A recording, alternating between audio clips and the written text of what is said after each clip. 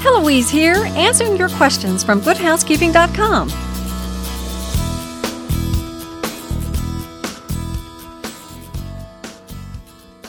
Hi, Heloise here, and I don't have a question from email, but I'm going to share a little story.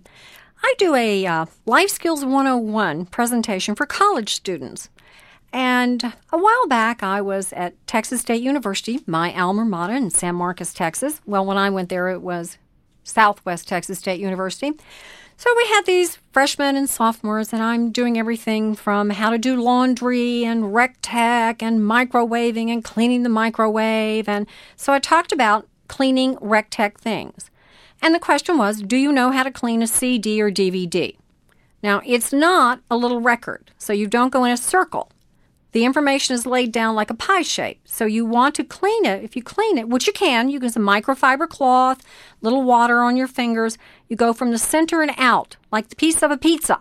So I asked several of the students up and two young men. I said, all right, do you clean the CDs? And he said, yes. And I said, well, how do you clean the CD? He said, I lick it. I said, you what? He said, well, I lick it. And I said, why do you do that? He said, well, like you said, it cleans it. And I went, okay. So to the other young man, I said, and you?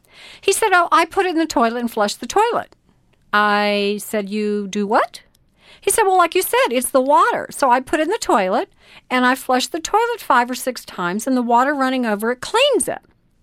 In theory, that sounds fine, but as a Heloise hint, I cannot recommend that. So all I simply say to you, to these two young gentlemen, was, I hope to heavens that you all do not share an apartment and trade CDs. But now you know how to clean a CD, folks. And remember, handle it by the sides.